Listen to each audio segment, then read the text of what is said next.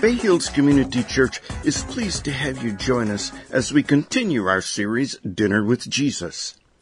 As we look through the New Testament, we find a lot of stories that revolve around food, and in each of those where Jesus is involved, its purpose is to teach us a life lesson. Today, lead pastor David Fossil guides us through the story of the woman who washed Jesus' feet with her tears and hair. He points out that the story is also about a man named Simon, and that the lesson helps us to analyze who we are most like so that we allow the Holy Spirit to jar us a little bit and have us go in the direction God wants for us. Good morning, Bay Hills. Grab your study guide that's in your program and turn in your Bibles to Luke chapter 7. That's going to be on page 1035 if you're using one of the church Bibles. I'm not going to put all the verses on the screen today, so just check that out, page 1035, Luke 7. As you're turning, one of the books that I've been reading kind of as I've been preparing to share with you is this book by a guy called Tim Chester called A Meal with Jesus. And in it, here's what he says. He says, in Luke's gospel, Jesus is either going to a meal, at a meal, or coming from a meal. Even when Jesus is not eating, references to food abound throughout the gospel. One of the interesting phrases in the New Testament is the phrase, the Son of Man. Now that's a phrase, the Son of Man, that was referring to the coming Messiah, to the coming Savior. It turned out to refer to Jesus, the Son of Man. And when that phrase is used, it says that the Son of Man is going to do three things. One, the Son of Man will come and give his body as a ransom for many. That's Jesus' purpose. Then it also says the Son of Man has come to seek and save those that are lost. That's his priority. Then it also says the Son of Man will come eating and drinking. Doesn't that strike you as a little strange? Jesus is going to come to die for people's sins. He's going to come to go to the cross. Oh, and also he really likes to eat. And yet that's what we have in the Gospels, and that's the thesis of this study. We're looking at different stories where eating is involved. And Jesus, when he's having a meal, it's not just for the purpose of my stomach is hungry. It's for the purpose of teaching a life lesson. And so we're going to be looking at another story this morning. Now, today's story reminds me a lot of what happened to President Bush back in 1992. This is the first President Bush. He went on a trip to Japan, and while in Japan, they had this big state dinner with a lot of politicians, and the Prime Minister and President Bush were sitting right next to each other. Now, if you follow politics at all, you might remember what happened at that state dinner. Right in the middle of the dinner, poor President Bush, apparently the sushi didn't set well with him, and he literally leaned over and puked all over the Prime Minister. It's awesome. You can go on Google and watch it. It's very entertaining.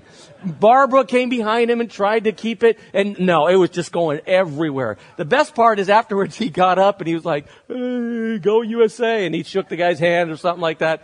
So my point is this. The guy in today's story, one of the main characters in today's story, is going to throw up on Jesus. Not literally, but spiritually, he throws up on Jesus. What he says verbally, what he implies with his attitudes, it's like throwing up on someone. And I hope that I do a good job of explaining how it comes across. If you have your Bibles, we're going to read Luke chapter 7, starting in verse 36. Now, the title in my Bible says, Jesus anointed by a sinful woman. And right from the get-go, I need to make sure you understand, this is as much a story about a sinful woman that anoints Jesus as it is about a Pharisee by the name of Simon. And the story is set up to contrast the two, okay? Verse 36. When one of the Pharisees invited Jesus to have dinner with him, he went to the Pharisee's house and reclined at the table. Now, there's our food that happens right in verse 1, verse 36, the first verse of the story. There's two words in here that should catch your attention, and they're the same word. It's the word Pharisee. That should be a red flag that goes up for you, because even by chapter 7 of Luke, this is a group of religious leaders who have set as their goal to destroy Jesus. In fact, as best as we can tell, they are already planning and plotting, how are we going to kill him? So right away, there should be a red flag going up. Jesus is invited by essentially someone in the enemy camp for dinner. But Jesus is like, I'm not afraid. I'm going to go eat. Verse 37. A woman in that town who lived a sinful life. Technically, we know that she was a prostitute. She lived a sinful life. She learned that Jesus was eating at the Pharisee's house. So she came there with an alabaster jar of perfume. Now, when you and I have people that come over to our home, they sit in our living room or they sit in our back patio. We have a fence. No one else is allowed in. So how is this woman kind of just showing up at the party? You almost want to think about what it's like when we have a party for one of our kids out in a park, right? We get a jumper and we got some grills going. But even if you're part of the party or not, you can kind of wander close and see what's going on. That's essentially what homes were like back then. So this Pharisee has a dinner party for a group of invited guests. But anyone, including this woman, can kind of wander in if they want, which is exactly what she does. Verse 38. As she stood behind Jesus at his feet, weeping, she began to wet his feet with her tears. Then she wiped them with her hair, kissed them, and poured perfume on them. When the Pharisee who had invited him saw this, he said to himself, if this man were a prophet, in other words, if he could see the future, if he knew things, he would know who is touching him. That is a sexual word, very, very specifically. Goes in conjunction with this idea that she's a prostitute. And this guy is thinking to himself, if he really is who he said he was, he would know who she is. He would know that this person is touching him and she's a sinner. And what kind of woman that she is. Verse 40. Jesus answered him. Now that's very significant. Simon is just thinking to himself. Jesus reads his thoughts and answers him. Jesus answered him, Simon, I have something to tell you. Tell me, teacher, he said. And Jesus proceeds to tell him a story about money, but it's really about spirituality. And he says this. Imagine two people owed money to a certain money lender. One owed him 500 denarii, the other 50. Neither of them had money to pay him back. So he forgave both debts, the debts of both. Now, which one of them would love him more? Simon replied, I suppose the one who had a bigger debt forgiven. You have judged correctly, Jesus said. And then he turned toward the woman, but still speaking to Simon, said this. Do you see this woman? I came into your house, and you did not give me any water for my feet, but she wet my feet with tears. And she wiped them with her hair. You did not give me a kiss, but this woman from the time I entered has not stopped kissing my feet. You did not put oil on my head, but she has poured perfume on my feet. Therefore I tell you, her many sins have been forgiven, as her great love has shown. But whoever has been forgiven little, like you, Simon, loves little. Then Jesus said to her, your sins are forgiven. The other guests began to say among themselves, who is this who even forgives sins? Jesus said to the woman, your faith has saved you. Go in peace. I'm going to show you a couple different images or paintings that have been done of this story. The one that you see on the screen is what 99% of the paintings or lithographs or drawings look like. They focus only on the woman. What I want to, again, point out to you, if you have the study guide, we're going to look at front side and back side. We're going to look at the woman's response and contrast it to Simon's response. Now, here's what I want you to do. I could care less if you fill in the blanks or not. Here's what I want you to do. I want you to analyze, who am I most like? Am I most like this woman who goes to the feet of Jesus and does this crying routine, perfume routine, and whatever that means? Or am I more like Simon, who's kind of standoffish because, well, she is who she is, right? Who are you most like? Evaluate your own attitude and your own response, and then hopefully allow the Holy Spirit to jar us a little bit and have us go in the direction God would want. If you see by your study guide, the woman's response, Jesus commends and he approves this response. There's 4 specific phrases that I want to draw your attention to. Let's put them up on the screen. The first one, I want to draw your attention to word number 1 and the tense that is used. Now notice it is past tense. This woman had, past tense, lived a sinful life. Now, last week, if you were with us, we looked at and we studied Levi. Levi was a tax collector. But last week's story, Levi was a tax collector in the past tense, And he was a tax collector in the present tense. He had not left his job as a tax collector. He was still ripping people off as a tax collector, currently, present tense. But that is not the case of this woman. It's very clear in the Hebrew that she had, past tense, lived a sinful life as a prostitute. Okay? So the idea is, if you have a study Bible, you can go right down and you'll see it as one of the notes. What most likely has happened is that this woman has already heard Jesus give some sort of teaching or message. She has already repented of her sins. She has already given her life to Jesus Christ. And apparently, she has already started to show the difference that Jesus Christ makes in her life, in our lives. Here's the very first point, simple point, but important point that you have to understand. One of the key characteristics and components of followers of Jesus Christ is they have an obvious life change. When we come to Jesus Christ, something changes. And people who are close to us can look at us and they go, I can't put a finger on it, but they talk a little different. And they act a little different. And their attitude is a little different. They're a little kinder, they're a little nicer, they're a little gentler, they're a little more loving, they're a little more joyful, they're less angry, they're less judgmental. I can't figure it out, but something has changed. Now, you don't live your life trying to impress people around you. But if Jesus really has changed and transformed your soul, there should be obvious change that the rest of us can see.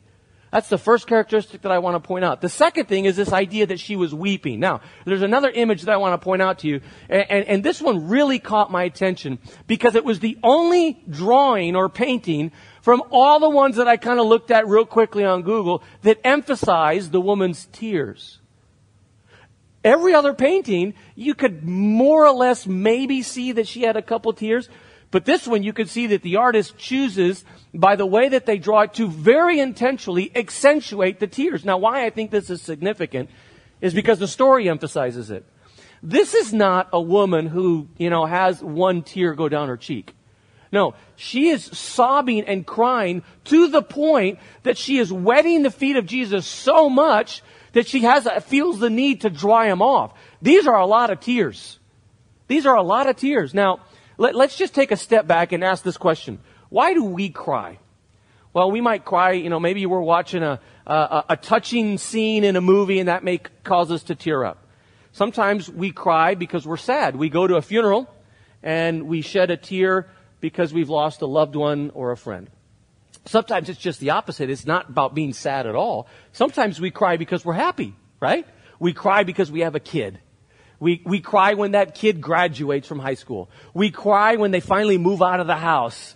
We cry when they get married and they have kids. Sometimes good things cause us to tear up, right? Sometimes we cry when we're in pain, especially when younger kids. They're riding their bike, they fall off, they scrape their knee, they cry. So there's a bunch of different reasons why we cry. Now, it's also true that some of us cry or don't cry because of the differences between us. So, for example, there are gender differences. I found this out. I thought it was interesting. The average woman cries 5.3 times a month. The average man cries 1.3 times a month. I happen to cry a lot more. Every time the Cubs win, I will cry. Normally because I'm surprised. But there's a gender difference. There's sometimes personality differences. Have you noticed? Some people cry when they burn the toast. I mean, they just cry over anything. They're just crying. They're very emotional people. And then others of us, maybe you're someone, you could go to a funeral and really love the person who passed. But even in those situations, you really don't cry, right? So sometimes there's personality differences. Sometimes there's cultural differences. I grew up in a culture, I grew up in Spain, where it really isn't that accepted to show emotion in public, especially if you're a man. It's not very macho to cry.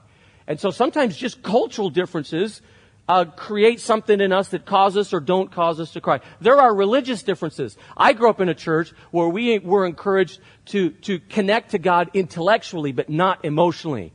You weren't really supposed to, or even in some cases allowed to, show emotion at church. Others of us maybe grew up in churches where you're talking back to the preacher and there's hallelujahs and there's a lot of sharing and right? Sometimes and by the way, I don't mind that. You could talk back to me a little bit every once in a while too. But all I'm trying to point out is this. There's differences in terms of when we cry, how we cry, so on and so forth. But here's the big point that I want to make. As followers of Jesus Christ, there are times when it is appropriate to have an emotional response to God. Does that make sense? You know, Joy, our worship pastor, he's a good friend of mine and a coworker. Dave Sauer, the youth pastor, and I, every once in a while we'll tease him. But actually, it's something that I appreciate about when he leads worship. Have you noticed every once in a while, in the middle of a song, he'll start to tear up and have you noticed that about him? You know, and I'll tease him, he's a big baby. But I appreciate that because what's happening right here accentuates and shows me something that's happening right here. Does that make sense? Now, are some of you going, well, are you saying, Pastor, that I gotta cry to be right with Jesus? No, I'm not. Honestly, the emotional response, it may have nothing to do with your tear ducts, but there better be a flutter going on right here in your spirit and your soul. Because, and if there's not, I don't want you to work it up. I don't want you to, work yourself into an emotional frenzy. All you need to do is this. If you don't have that happening, all you need to do is this. You need to do what this woman did. Take a moment to reflect on your past and what your past is without Jesus. And who you were or what you could have been or where you would have ended up without Jesus. Just think about your past. And then think about your future. Think about what your future is like now that Jesus is in your life. And that alone, contrasting your past without Jesus and your future with Jesus, it can't help but create a little bit of flutter right here in your soul, irrespective of what it does to your tear ducts. But there needs to be more than just an intellectual response to God. There needs to be more than just an offering or financial response to God. There needs to be more than just I'm going to volunteer for Jesus response to God. At times, it's appropriate to have an emotional response to God because we are made as emotional beings. It refers to her as having, in the past tense, a sinful life, as weeping and sobbing over his feet. And then it says she weeps so much that she wiped his feet, and then she kissed his feet. Now, one of the things that I want to point out to you is the idea that if she wiped his feet, and the text tells us, how did she wipe his feet? Did she grab a towel? No, she wiped his feet with her hair. Now, to us, that means absolutely nothing, because we are Americans living in the Bay Area, right? But in Jewish culture, what just happened was scandalous. I mean, it just pops off the page, and you have to imagine everybody at the dinner party almost losing it. And let me explain why. There was only one type of woman that wore her hair down in that culture. Only one. Prostitutes. Prostitutes. In that culture, the respectable women wore it up in a bun or covered it with a shawl. The only ones that wore their hair down were prostitutes. It was the only way they had to advertise. Hey, this is how I make my living. Now, she's drying his feet, but the point I want to make is this. She doesn't care what the rest of us think of her. She knows who she is today and what she used to be yesterday. And the point that I want to make is very simply this. As followers of Jesus Christ, there comes a point in time where, yes, we make a private decision to embrace Him as Savior and Lord. But that private decision must always be accompanied by a public profession of our commitment to Him. And my point is, she doesn't care who sees her. She doesn't care if they see her cry. She doesn't care if everyone else sees her wiping his feet. She doesn't care. And at some point in time, you shouldn't either care what other people think of you. You need to be willing publicly at work and at home and at school and in your neighborhoods. You don't have to be a punk about it, but you don't hide that you're a follower of Jesus Christ. You don't hide it, right? Now, it's one of the things that confuses me as a pastor. It confounds me is how many Christians balk at getting baptized. I don't understand it. At baptism, we'll put a big tank up here because we don't have our own tank. And, we baptize someone and, you're wearing a bathing suit and everybody claps and walks out. They'll go, oh, I'm too embarrassed. I'm not good at talking in public and, all that. I don't want to do that. And you want me to just very simply explain what baptism is? It's basically asking one question. Do you have the guts to do publicly what you've already done privately? Privately, you've already said yes to Jesus. Do you have the guts to stand up in front of a fairly nice crowd that's for you, this crowd, and say, I'm willing to publicly acknowledge that I'm a follower of Jesus Christ? And if you're not, I would suggest you read all the New Testament, because there's verses where Jesus says, if you don't acknowledge me publicly to everyone else, I won't acknowledge you to my Father. So all I'm saying is you have to take that step. Don't be afraid. It's okay to be afraid. It's okay to be nervous. It means you're taking it seriously. But it's about time that some of you check off, I want to get baptized, and let our worship department start processing that and figure out a date we can do that. You see, what this woman is doing and what baptism is, it's the difference between what a football team does in the huddle, what they do on the line of scrimmage. In a huddle, what do? They all get together, they all in a circle, and they all talk to each other what they would like to do in public. The play they would like to try and run. And then they go out to the line of scrimmage in front of their opposition and in front of a crowd. And now everyone wants to see, do you have the guts and the courage to do publicly what you've already talked about privately? And all I'm saying is that Jesus is commending this woman because she's willing to publicly say, I'm committed to Jesus. I'm committed to him. The last thing is this idea that she poured perfume on the feet of Jesus. And what I want to just point out to you is that, in my opinion, she's making a thoughtful financial commitment to her life as a follower of Jesus Christ. Why do I say thoughtful? Because she has planned in advance to bring this bottle of perfume. In advance. So I hear that Jesus is at a banquet. Oh, I'm going to go see him, but before I do, I'm going to go home. I'm going to get me some Chanel number 10 or whatever. I'm going to go back, right? And I'm going to pour it on his feet. Now, what's interesting is some commentators even make the point that, why do we use cologne and perfume? To smell nice. In this case, this could have been part of her profession. Before I go hit the streets, I'm letting my hair down and I'm dabbing some on. Make me some extra cash. The idea, though, is that what she has, this vial of perfume, it's valuable. It costs something. And here's someone that goes, you know what? I am willing to take something that I could sell, make some cash on, pay my rent, and instead show my financial commitment to the kingdom. Some of you have heard me tell, it's one of my favorite stories about financial commitment, and these two guys that they're shipwrecked, they're on this small deserted island, and one of them is stressed, and he's fearful, and he thinks we're going to die. The other one's just sitting back. He's sitting back under a palm tree, just kind of picking his teeth, He's calm. And the guy's like, why are you so calm? We're going to die. No one knows we're here.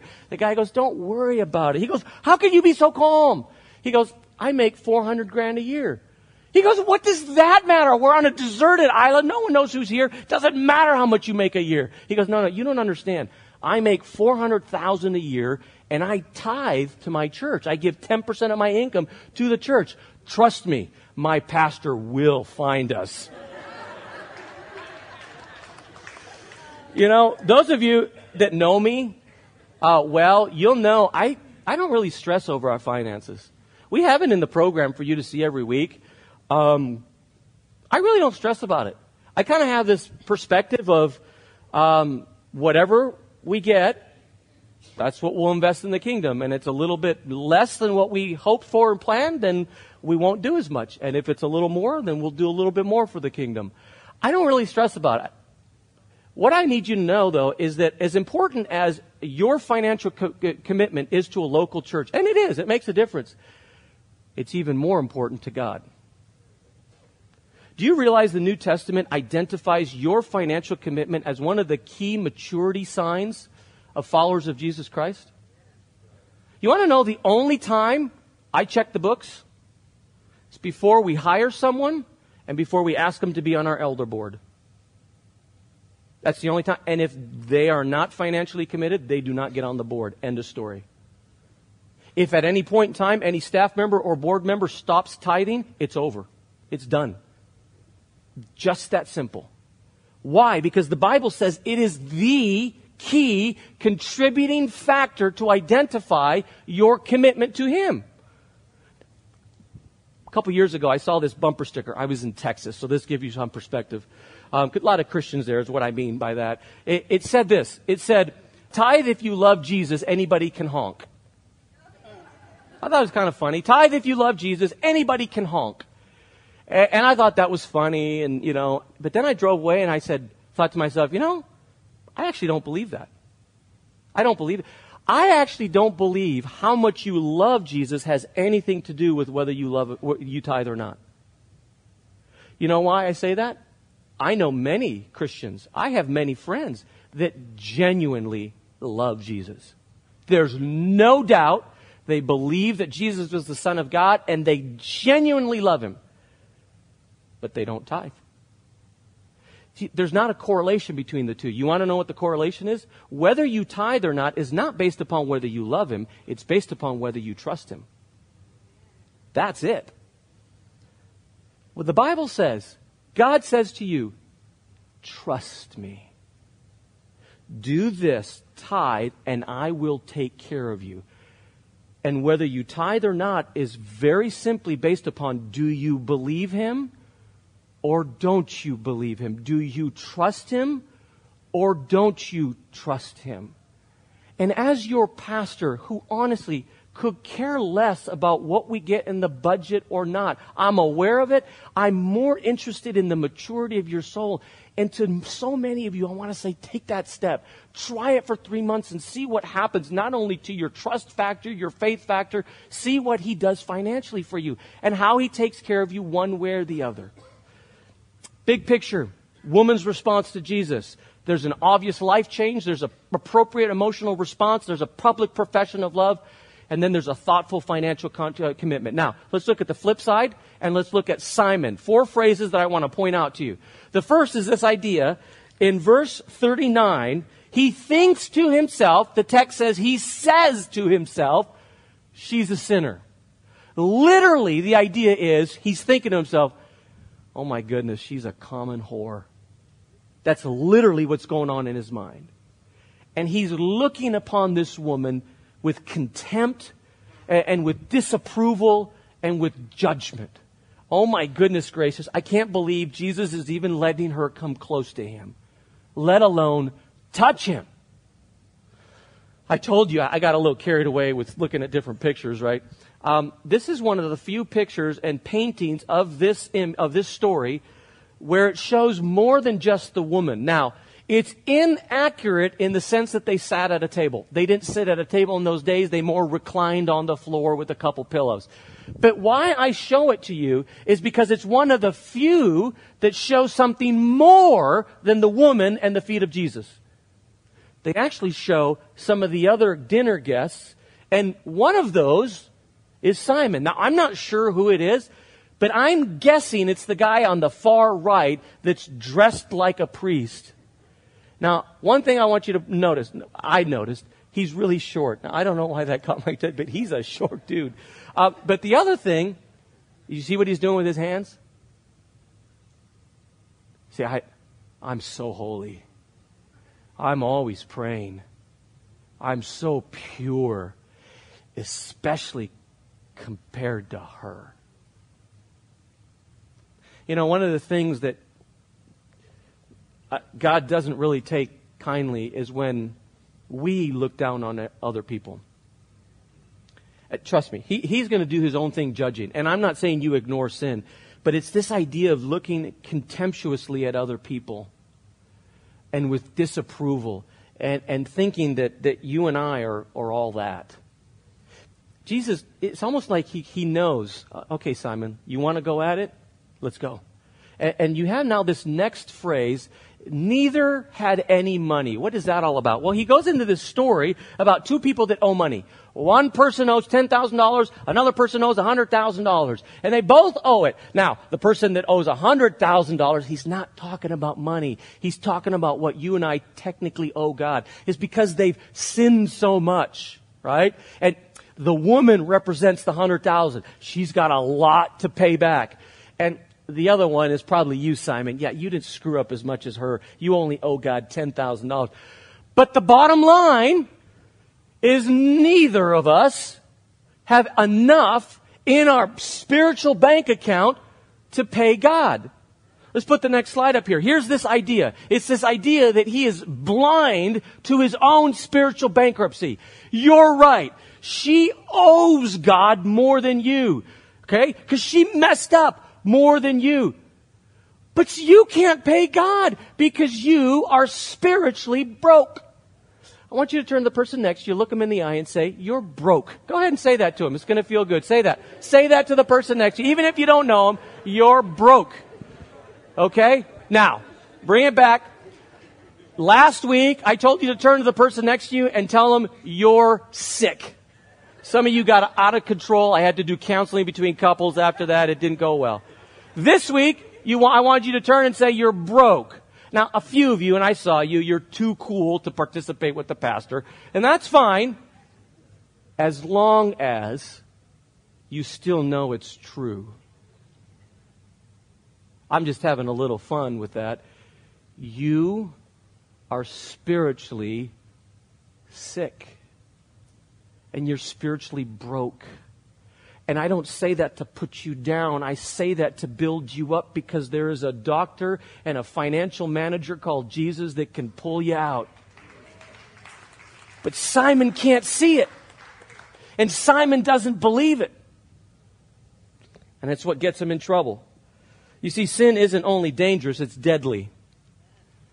And if you don't do something about your sin, it'll kill you in the afterlife and you don't get to spend an eternity with God. But even if you do accept Jesus as your personal Savior and you take care of what happens to you in the afterlife, it can still kill you today. It can kill your finances. It can kill your marriage. It can kill your friendships. It can kill your body. It can still kill you today. It's incredibly dangerous.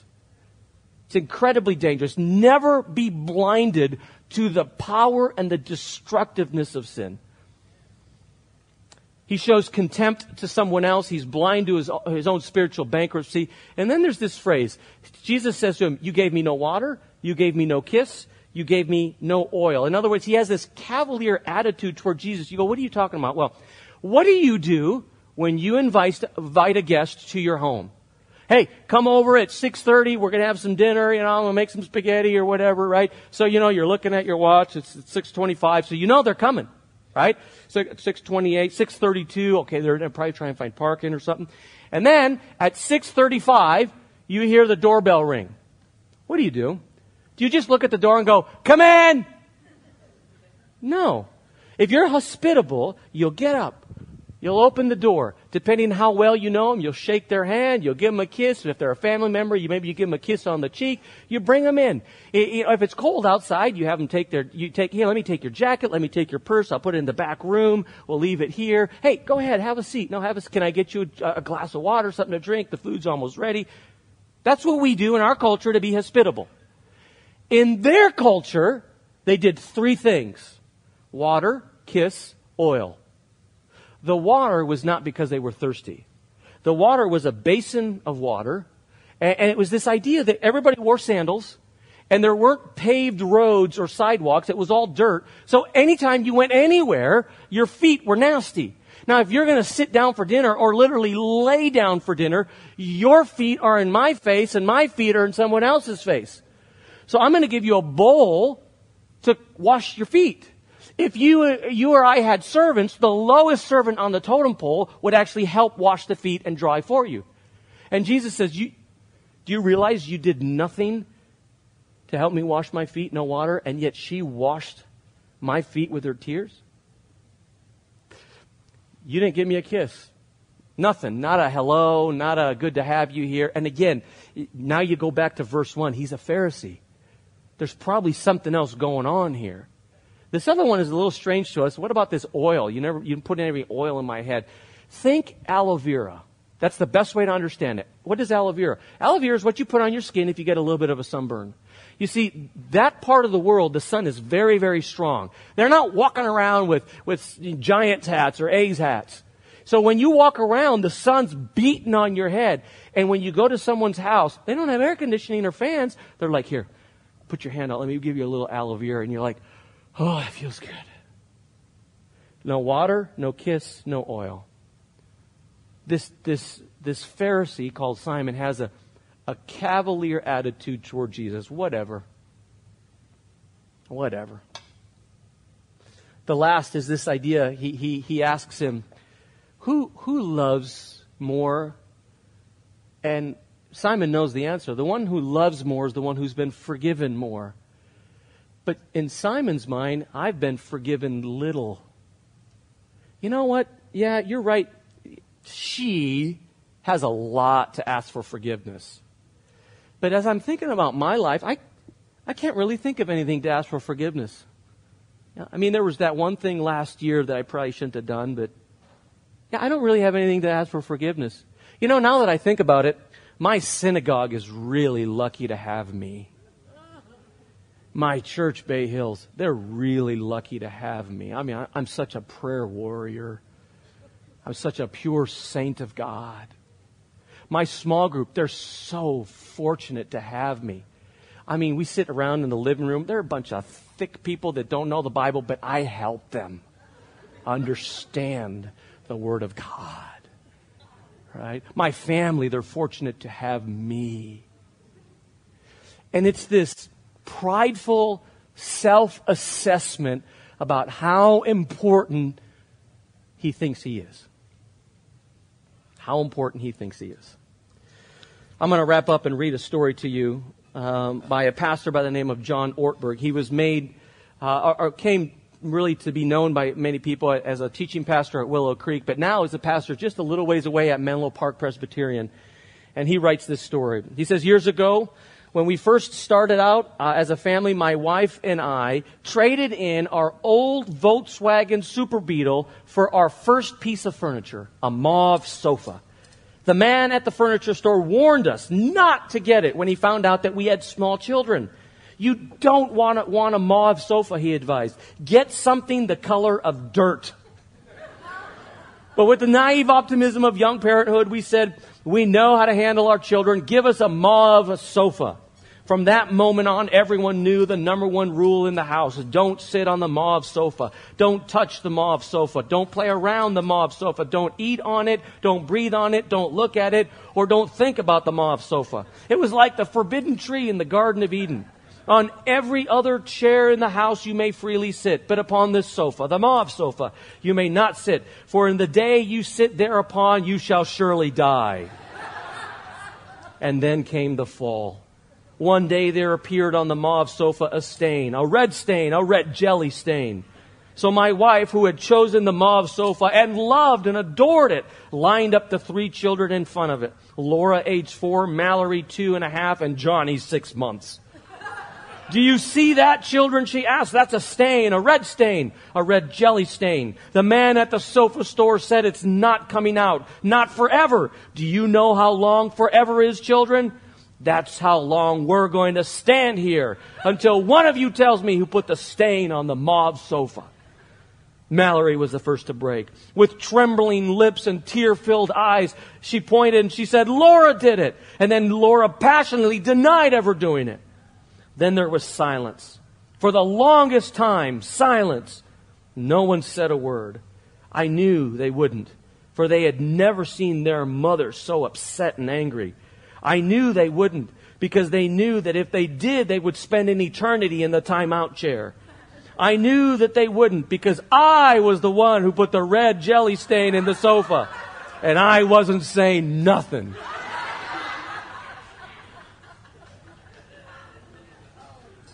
Let me just end by saying this.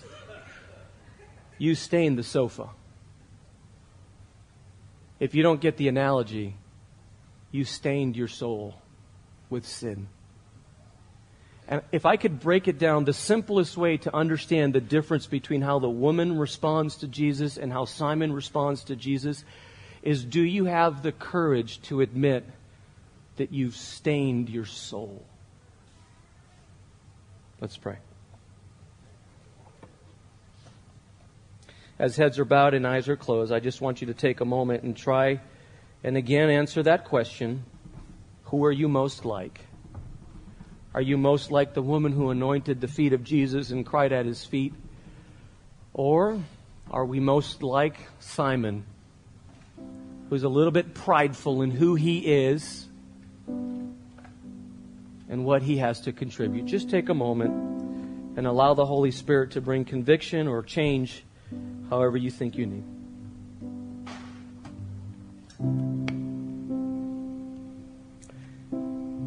Heavenly Father, just a simple prayer today.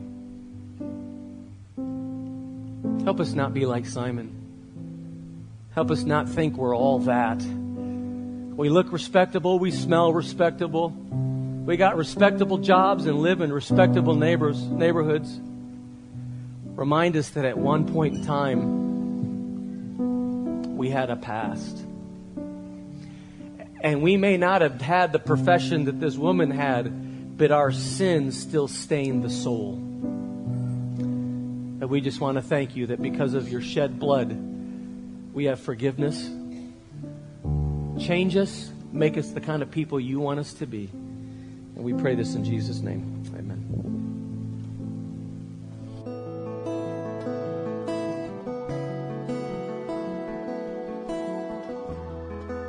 It's our hope that today's podcast has enriched your life and answered questions you may have had. If you'd like more information about what was said in this podcast or about Bay Hills Community Church, you can reach us on the internet at www.bayhills.net. Bay Hills, located in El Sobrante, California, is radically committed to reaching the unchurched in the Bay Area and to developing believers into fully devoted followers of Christ. Thanks again for listening.